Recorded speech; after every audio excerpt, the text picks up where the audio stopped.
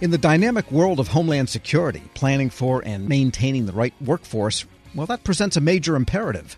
For some insight in how they do it, we welcome the Executive Director of Strategic Workforce Planning and Analysis at the Homeland Security Department, Dr. Kimya Lee. Dr. Lee, good to have you on. Hello, I'm glad to be on. Thank you.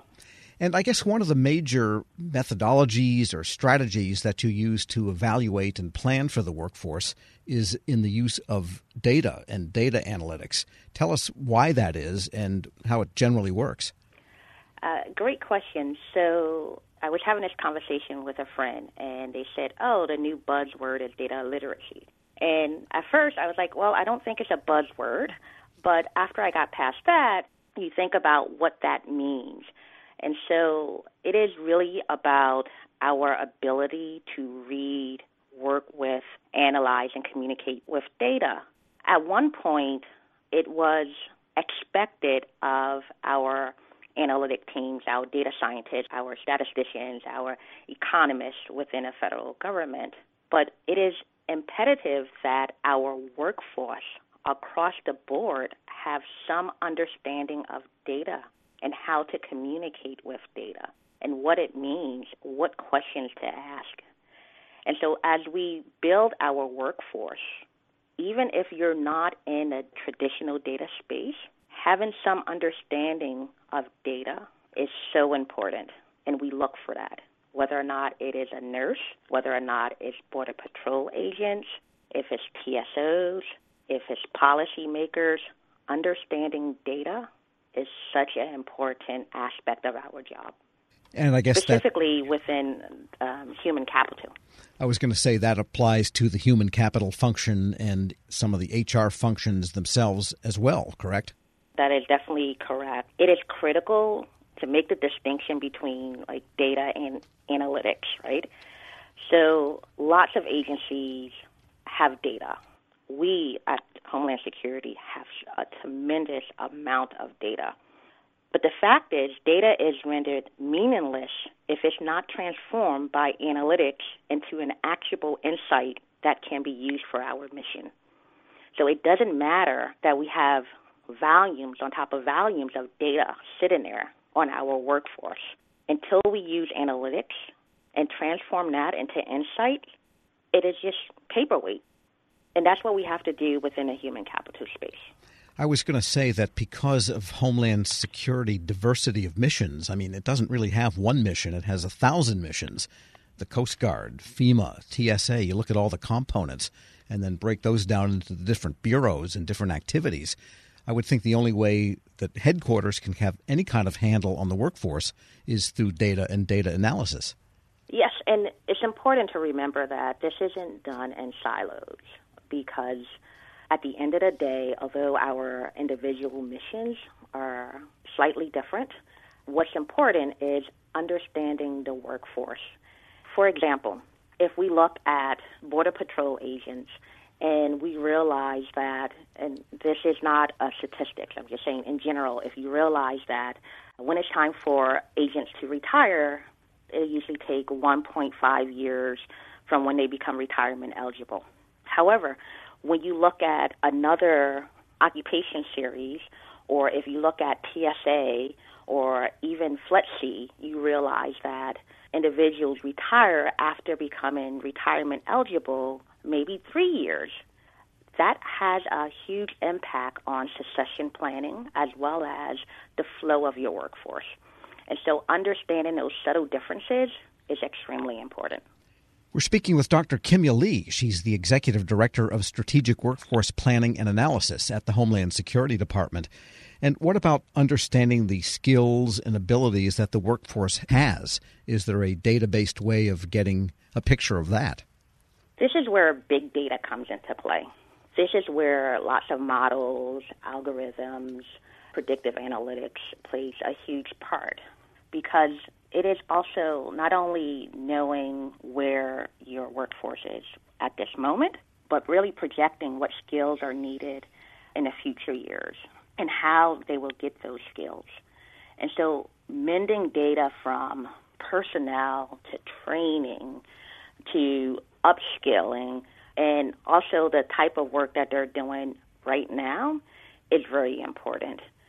And so this is a great example why, within the federal government over the last few years, agencies have been bringing on CDOs, chief data officers, because having a CDO allows us to look across the agency at both technology and data and have a better understanding on how to blend those two together to answer some of these big questions.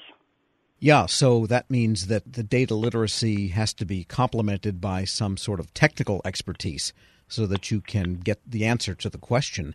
My question is, how do you know what to ask a chief data officer? You have something you want to know about the workforce. What happens? How do you start the process? Curiosity. That's how it starts. So for too long, the responsibility of interpreting data has been on an end user. So throughout the years, our data analysts would provide a graph or table or something to the end user, and the end user was responsible to interpret what that means, right? One, we have to put some of that onus on the designer to provide better designed, data-driven applications for the employees. And so that's where the chief data officer comes into play. It allows us to mend that gap of individuals who may have designed that model, but also helps to design how that visual will come out so people can understand and interpret it. But it's not only on those who are responsible for the data analytics. Its responsibility also is on the workforce or the end user, because we have to be able to ask and be curious about what we see.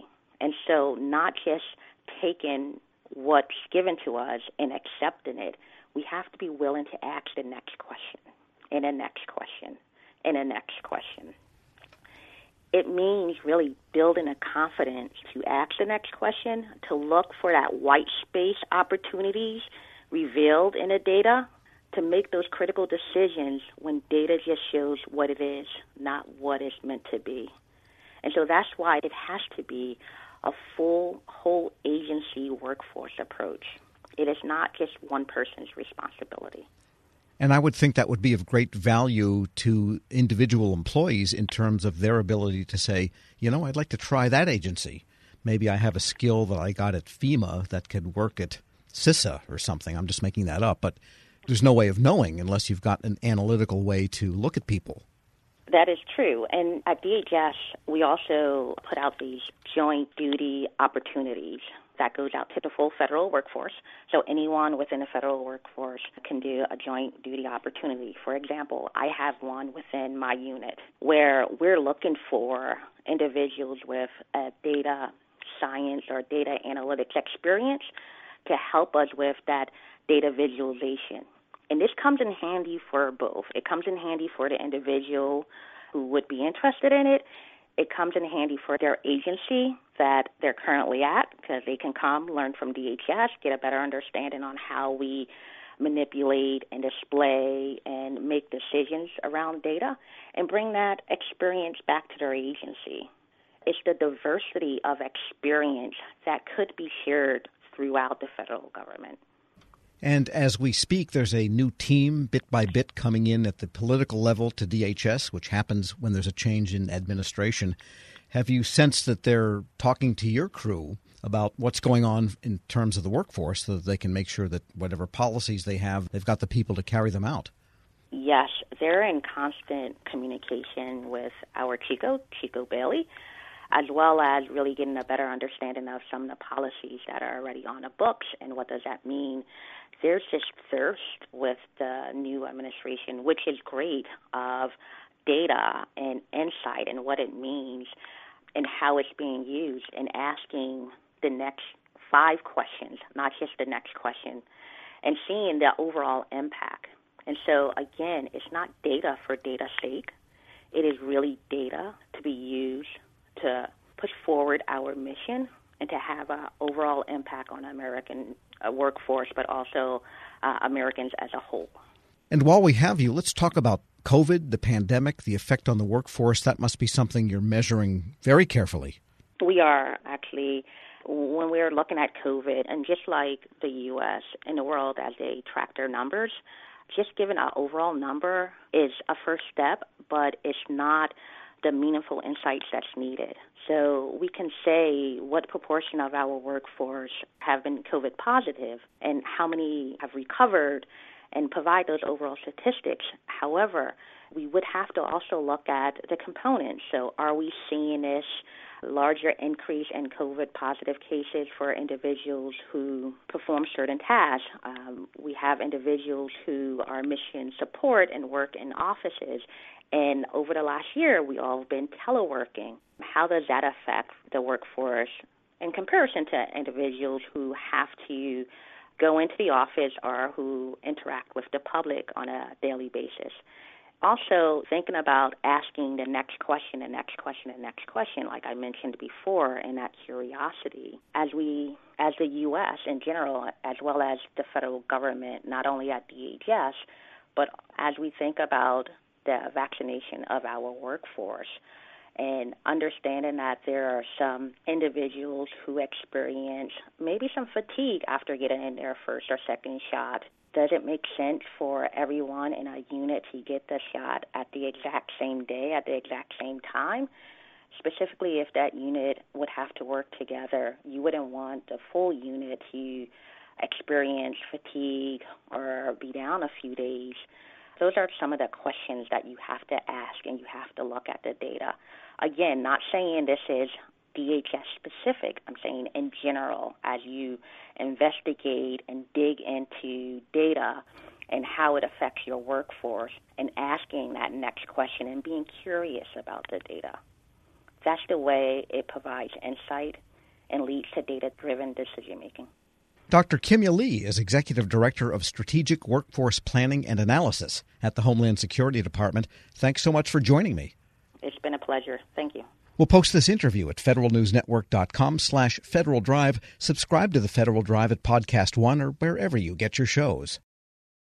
Grab a 30-day free trial of Live by Live Plus, and you'll get unlimited skips, commercial-free music, and all of the podcasts and live streaming events you can handle. Visit livexlive.com/podcast1 to learn more and start your free trial.